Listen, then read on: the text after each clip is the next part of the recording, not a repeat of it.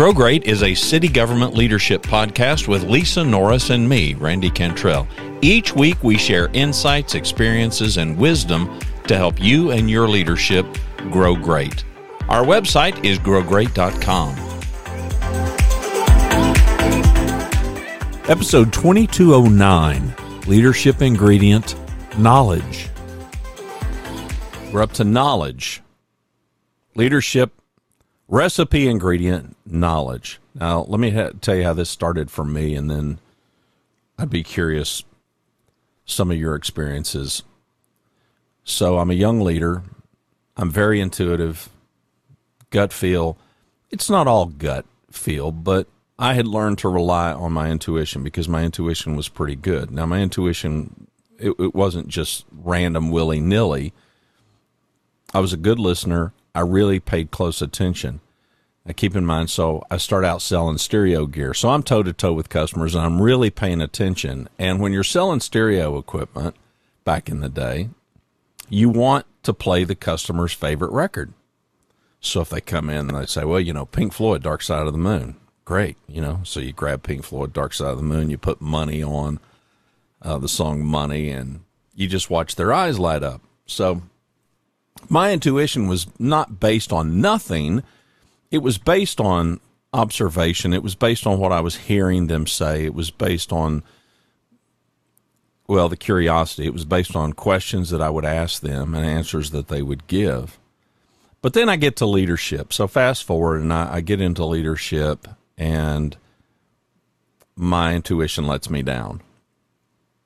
And I'm like, okay, I need to be a bit more evidence-based. And there were a couple of big shot smarty pants guys in Stanford who wrote a book about evidence-based leadership. And so I dove whole hog into the whole evidence-based leadership. Now, this is pre-computer days. Now, fast forward a few years. What do you mean, Randy? Yeah. Well, I mean, the computers that we had were calculators. Yeah. You know, we didn't have any other kind of computer. Fast forward then a couple of years and computers come, and I did become somewhat of an analytics nerd. It was way above my brain power, but I got fascinated in looking for patterns, and I got really fascinated running a business. What's selling? Why is it selling? When is it selling? What do these numbers look like? Where are these customers coming from? You know, what zip code is outperforming another? All of that kind of stuff really, I got really vested in this whole knowledge is power kind of a thing, not in a competition way that, well, I know something you don't know, which is so often the case. But here we are in today's age of analytics. And of course, now we've got so much data. We now have so much access to so much knowledge.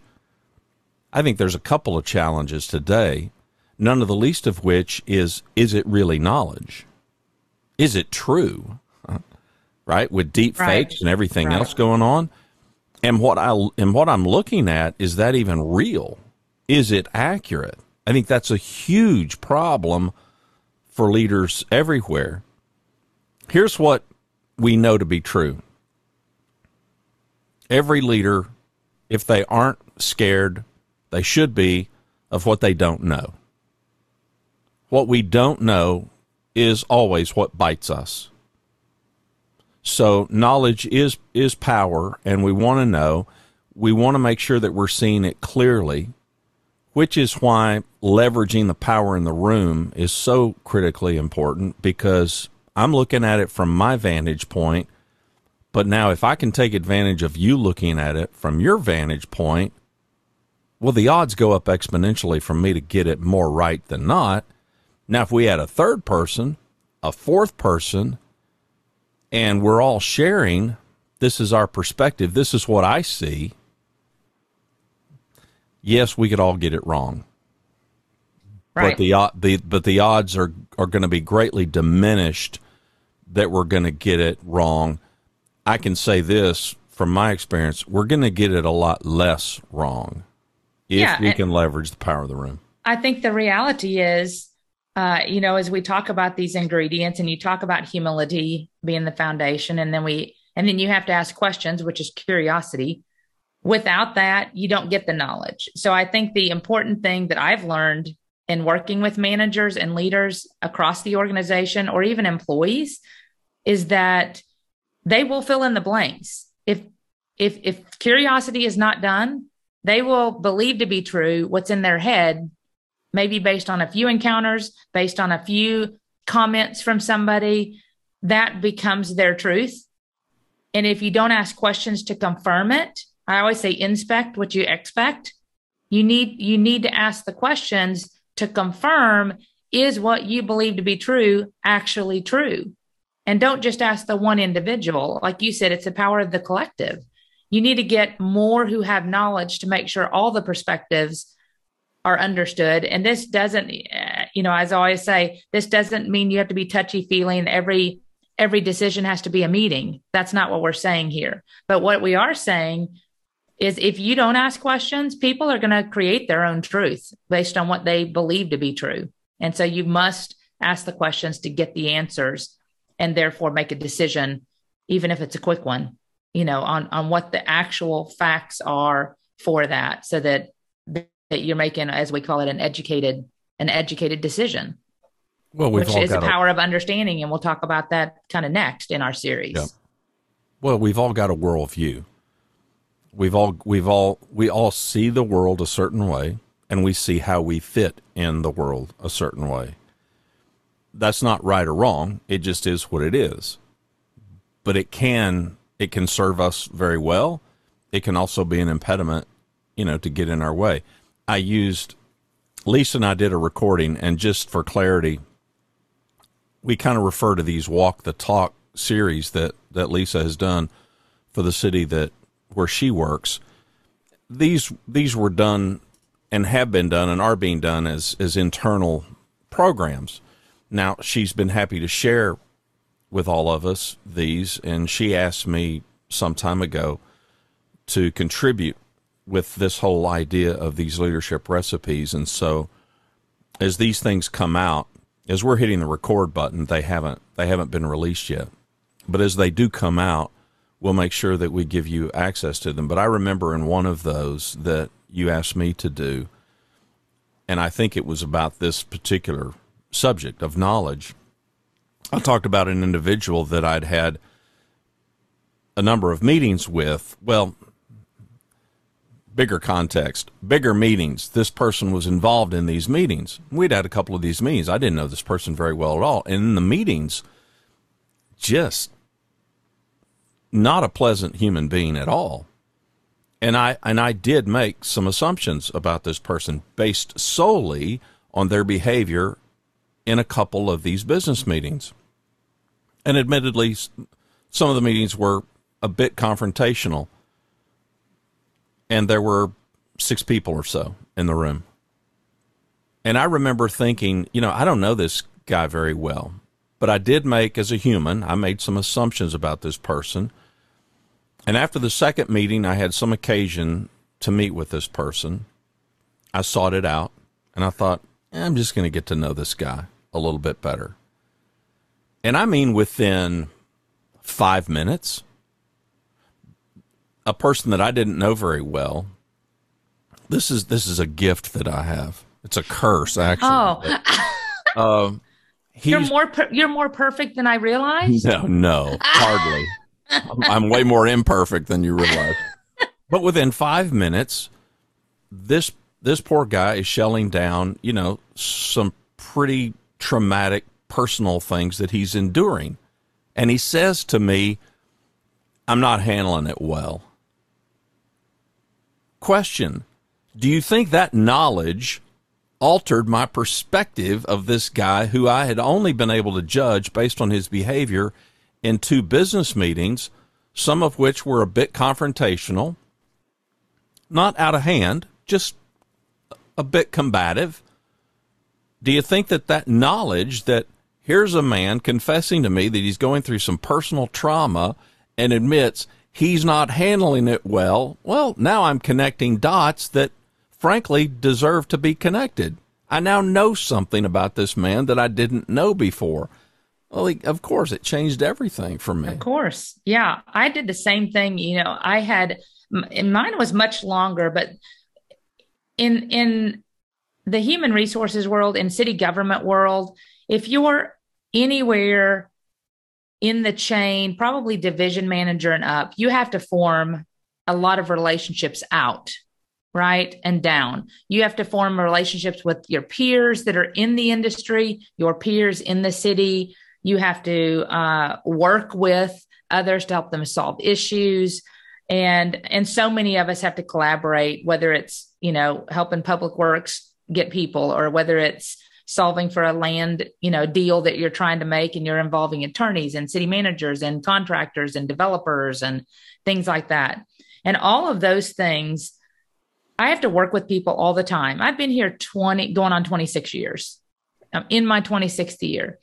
And there was a particular manager that I had worked with just occasionally, but every interaction I was like, good gosh, and I heard from other people, it was just a very difficult adversarial outcome after the fact. Does that make sense? So I might have had one conversation or sent an email and then got back a paragraph, or it escalated to their director, and then the city manager's office would go, what is going on? And I'd say, well, here's what I saw. And sometimes it wasn't me. I'm just HR. So I'm working with the two that may be conflicting. Mm-hmm. And I'm like, this individual's always difficult. That was my perception. Well, then as they continue in their career and elevate, we're now peers instead of me being a director and them being a manager. Right. Mm-hmm. And so one of the interesting things was my goal was on relationships. And I'm like, I'm going to keep working on relationships because I want all of us to know each other better as directors, one-on-one, not just business all the time, because we kind of lose sight of that when you're just running 90-0 all the time. Every city is lean typically and fast paced to get things done, very efficient in local government in my philosophy.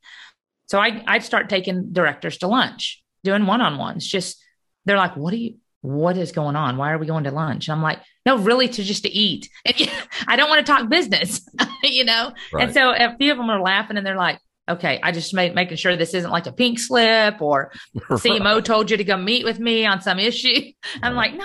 It's hazards of being HR. Yeah, exactly. Anytime you have the police chief, the auditor, and the attorney walking down the hall with the HR director, never good. Right.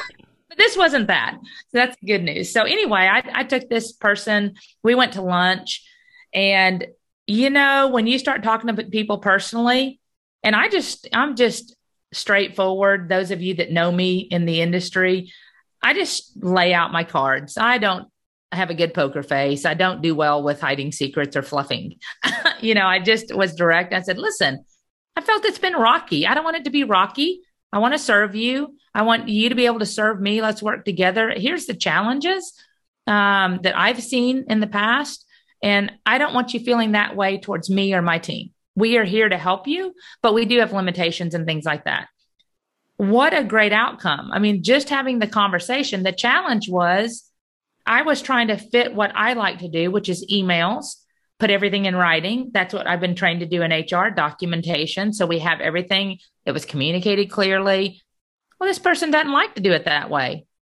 This person likes to meet one-on-one with you, talk through it. Nothing's in writing. Just have dialogue because it's a relationship in their mind. And once I understood that, now every time there's an issue, I pick up the phone, I email nothing. And I say, hey, I'm having this issue, or, hey, I didn't get back with you. I just wanted you to know I'm still working on it. Completely. And that individual said, we're good. The old is behind us. I understand you and how you need to operate, and you understand me. And we're like solid. You know what I mean? So I did get it wrong, and it was over years, but I didn't work with that person day in, day out. It was an occasional, maybe once or twice a year, or working between that person and another department. And they were having the same issues. But you know what it constantly came down to was lack of knowledge on what was important to them. I was trying to do what was important to me. Again, focus on me and not them. And it changed it when I shifted the very thing that I teach. It's very easy to even myself to fall into that. And through knowledge, now I completely understand and I can change that interaction with that individual if you're willing to do so. And it made a complete difference. And so I really learned a lot from that. Although I knew better, I don't know why I didn't apply it. I think I would. It's like, we talked about in a previous episode, when you see that number come up on the phone, you're like, oh, for good gosh sakes. Right. Do I have something else I can be doing right now? So I'm busy, right. But I don't want it to be that way. I really want good relationships. And it was a step that I had to realize and take through understanding and through the knowledge I had gained to create that understanding, completely change the relationship. And how many of us do that? How many of us are frustrated with somebody and never say anything, never ask questions, never have the crucial conversation of, hey, this is how I'm feeling. Are you feeling it too? Because I don't want it to be that way. How can we help each other? Yeah. And I just think that's a missed opportunity so often. I know we're kind of digressing, but it goes to the point of curiosity and the knowledge that you gain and glean from that conversation and from asking questions. I don't think it's a digression at all. I mean, in this, if we could call it post-COVID, I don't know that we can, but it certainly is post-COVID in the sense of, the shutdown and the massive disruption in workplaces that we all endured over the last couple of years. It has caused, I have seen it cause more siloing, siloing being defined as head down, blinders on, I got my stuff. I know they're across the hall, this other department, but I don't much care what's going on over there because I got my own stuff over here. And so the walls were always up because whether it's a city or any kind of an enterprise, we get stuck in our own trench. And we've got our own team in our trench. We're doing our stuff. And I think a big part of this knowledge is, where do I fit in the grand scheme of things? You and I have spent a lot of time over the course of the last few years talking about story, particularly the stories that we tell ourselves and the story that we're telling other people. And by story, we don't mean fiction. Or bragging. No, we just mean the way we see things and the way we perceive things. So there you are in HR, and if I'm in IT or I'm in public works or I'm something else, I'm not thinking about you. And I got streets and I got drainage and I got all kinds of projects going, and we typically are fighting for our own budgets and our own team and our own stuff. And I get it, but knowledge of each other and knowledge of situations, knowledge about ourselves and our own team, it helps us make sense of all this. Yes. And it's so important, Randy, because through knowledge, if we all just think how much easier our lives would be if we'd all just be curious and gain knowledge and then make a decision. But so often we go off of what we think we know and then make a decision. And then I call it damage control. Then you're like, oh crap, Well, that's why humility was the first ingredient. Exactly. And, I so remember, and I feel confident I can share this story because Tom Hart, our former city manager, he would tell you if he was on here. I remember an important story one time where, and it happens in our world, the directors they go up and they have somebody they report to, either an ACM, DCM, or CM. Usually police and fire report to the CM. We as directors report to an ACM or DCM, and they split those right across the city government for structure and hierarchy. And I remember one time I had kept telling city manager's office, and through just conversation, not in tell mode or angry or anything like that, just saying, hey guys, remember when directors come to you saying, hey, I want this position, or I need to get it reclassed, or I need a position study done, or I need my department studied for pay and equity. Don't commit. Just tell them if you agree or disagree with the concept, and then you need to shift them to HR so we can study it and get you the facts. because often they only know their piece on that one person or that one group and how it's impacting their group. But they don't know if it's in a heavy equipment operator that there's 50 of those across the city, and we can't just adjust yours without looking at the whole to make sure we're doing right by all that don't have a voice, that weren't asked to be looked at, right? And so I remember, and Tom was always, he very supportive, just as Steve is. Steve, very supportive. Our current chain, very supportive of HR and our processes and coming to them with the facts. And they review those just like Tom did. But we talk about our natural instincts are to solve problems and be fixers. We talked about this, right? Mm-hmm. We want to fix it. Somebody comes to us with a problem. Our high performers want to say, yep, I hear you. Let's do it. Let HR know. Well, he did that. So a director comes to him saying, we have got to give this person X on their promotion. And they sent the ESR through. I had a fresh green team. They processed it. No questions asked. I run a report, get a complaint. What the hell? Why this person? Because everybody in city government knows what everybody makes. It's open records. And it was like, wait a second. Why did this individual, they promoted to the same level position? They just made a lateral and they got, 18% adjustment. Well, what happened in that case is that the payment went through. I don't remember how either the complaint or somebody called HR or my staff, somebody noticed something. I don't know what happened. But anyway, they came to me and goes, here's what happened. Well, the problem was in this particular case, it was a white male jumping above long tenured females, higher levels. So it was a lateral, which should be no increase. And they gave them like a huge, I don't remember, it was like 18 or 30%. It was a really big adjustment because they said they were moving to a bigger location. More duties, right? Mm-hmm. I always say more of the same. It's still the same. It's just more. Right. It's bigger. Yeah. But we can sometimes give little adjustments for that, but it was huge. Jumped them over. Equity got completely screwed up. So I went into Tom. Tom's a funny guy. I said, Tom, you have a second? He said, that's never a good way to start a conversation from the HR director. And he did his famous smile that he does. And I said, Houston, we have a problem, and it's a pretty big one. And he's very much just like, again, our current chain on equity, fairness, making sure we're doing right by our people. So I showed him the facts. I said, this decision, I want you to see what it's actually done. And he knows the people. I mean, we've both been here a long time. He knew the people it impacted. And he said, oh my gosh, that's a big problem. Can you go fix it? I said, no.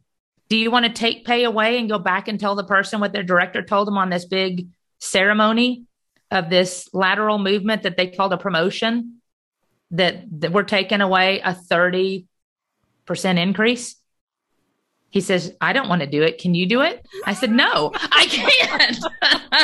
Of course. And I said, no, I don't want to do it either. I just want to validate a point. This is why it's so important to let HR review it.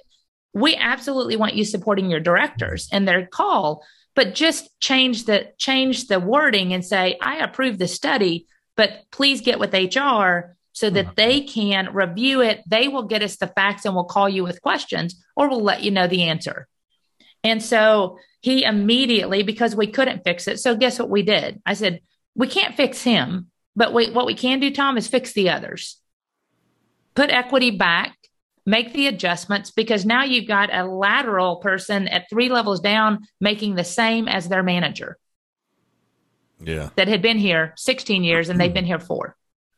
So, and it was a female, and it's just that it was unintended. This wasn't anybody trying to throw it off. They were just thinking they're going bigger. We owe them money. We should pay them for changing. All the intentions were great. The outcome was poor. And it was through that they didn't have the knowledge of impact through asking questions. Who does this impact? What does that look like? Has HR studied it? Do you have an outcome? What does it cost in budget? Can we afford it? Because the other thing is then they had to find the money because it was a mid-year adjustment. So all of that to be said, critical, even at the city manager's office, if you're there, to be sure we're gathering the facts and relying upon the experts for all of the perspectives, not a single perspective, because a single perspective is just that. It's one person's view, not the collective, which has so much power. So a great example of how it impacted all of us. Now, the good news is the other people were very happy. Yeah, right? exactly. They're like, oh, wow, I got a mid-year adjustment. But it was funny because after that, the outcome was Tom got all the city manager's office together and the directors and said, from now on, here's the new process. You can come to us, but we will direct you to HR. So why don't you start with HR first? Tell us what you're doing, and then they'll get us information and new information. And that's been our process now for 15 years. And it's, and we continue to rewrite it. But now everybody has full knowledge, not partial. Yeah, well, those kind of meetings of, hey, have you got a second? Because we've got a big problem. Nobody enjoys those conversations. So whatever we can do to avoid those. All right, let's give some action items. So sure. Our audience, they want to elevate this part, this ingredient in their leadership. What are your suggestions? Well, I say definitely follow this leadership recipe that we have rolled out. Even if you haven't listened to the prior episodes, be humble. First, be humble. Know you're not the smartest person in the room. Second, ask questions. It doesn't have, again, it's not a meeting to have a meeting to make a decision and have another meeting. It's literally make sure you have the facts from more than one perspective. Think about who it would impact and what you're trying to find out, and think about where you're trying to get to. Ask the questions that get to you making a decision and the output, what's going to happen, to make sure you've addressed all those things in advance. Gain that knowledge. Then you have gotten understanding to make a really great decision. Be sure you involve the right people. That's my key takeaways on any issue that you face. Just make sure you are being curious to get the knowledge that you need to make a really good decision for your city, for your department, for your team. Yeah, and my only addition would be, and I agree with all of that, obviously, we know what we know. This isn't about discounting what we know or what we believe we know, but we might as well verify. We might as well collaborate and find out what other people know. This podcast is a perfect illustration of it. So I come from a very different background than Lisa. I've got certain experiences and insights that are my own. She has hers that are her own.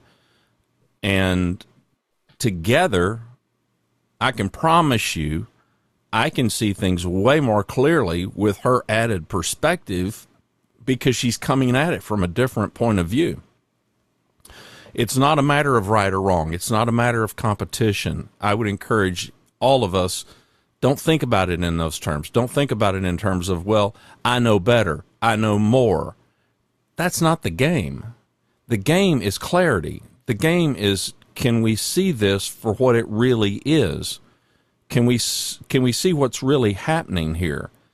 We've all misread situations and people. We've given you a couple of stories, self-confession here, of some of our own. I'm sure everybody in the audience, you've got your own. I know what I know. You know what you know.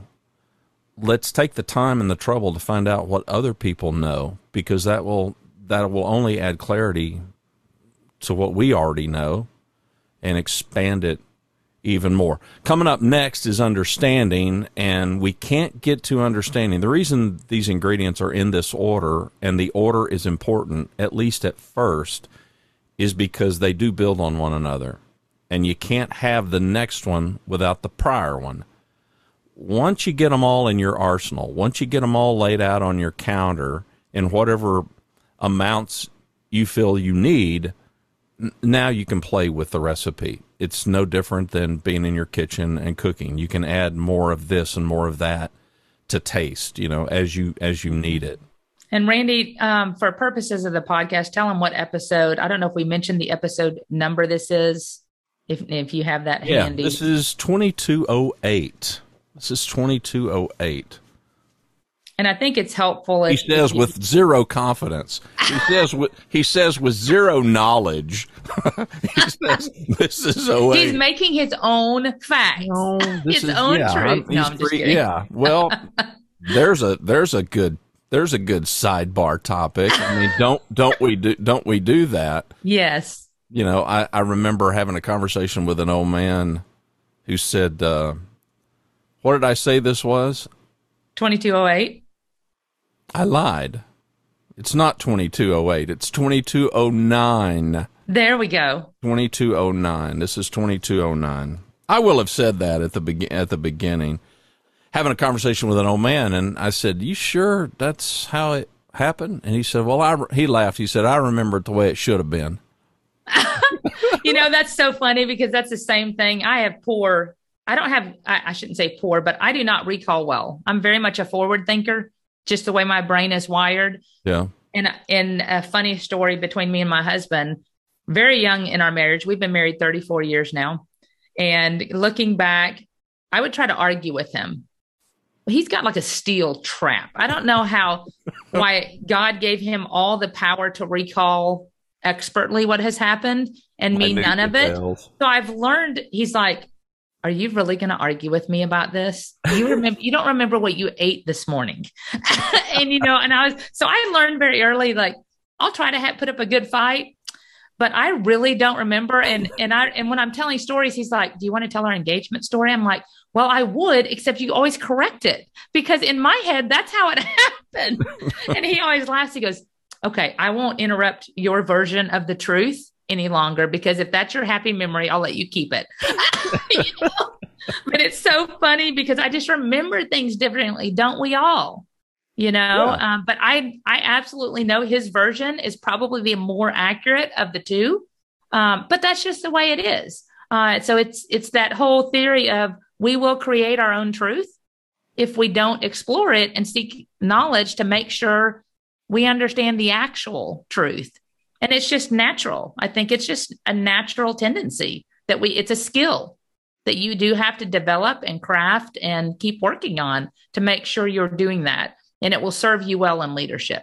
But we've said all along, it's why humility was that very first topic, and it's why it's the foundation for everything. So you've been married 34 years. Rhonda and I have been married 44 years. And if you don't bring humility to the relationship, if you don't bring a degree of acquiescing, game's over. Right. Game's over. I mean, you could stay married and be miserable, but it's so much nicer, you know, to lean into the strengths of your partner and they lean back in. There's also something that we don't talk about very much, and we won't prolong today's episode, but it's reciprocity. It's the reciprocal behavior that you get. That is an important element, and maybe at some point we'll dive a little bit deeper into it, because what you will find as a leader with your team is you will find that your humility will spread. We have talked about some of these ingredients being contagious, most notably curiosity. When you get into the habit of asking questions, your team will, I promise you, start doing the same. You will be the lone exception, and I would love to hear from you if you try this and you try it for any period of time at all and it doesn't happen. I want to hear the story because I've never seen it. What I have seen is when leaders get in the habit of asking questions, and I don't mean asking questions of their team, but asking the question that their team for their team to consider, I've never ever seen it not be reciprocated. And I think there's something powerful about that. True with knowledge as well. If I share knowledge, you're going to share it. I mean, the story that I gave of the guy that I kind of misread in the business meetings. I mean, within 5 minutes, and he started it. I didn't. You know, I didn't share anything about myself. He did. I'm sure at some point I did. After that, we just have this innate desire to reciprocate the behavior. Guess what that does? That makes our team that much more close-knit, that stronger together. Well, and ultimately, if it's done in a healthy way, it is going to impact directly your culture and the team environment. It just will. It can't not. Yep. Right? It's going to have an impact, and I can't imagine it's anything but positive. Well, and that's what we want it to be. That's why the name of the podcast is Grow Great. We appreciate you clicking play and listening, and we hope you'll tell a friend. Thanks for watching and listening to Grow Great, a city government leadership podcast. For Lisa Norris, I'm Randy Cantrell. Be well, do good, grow great. The website is growgreat.com.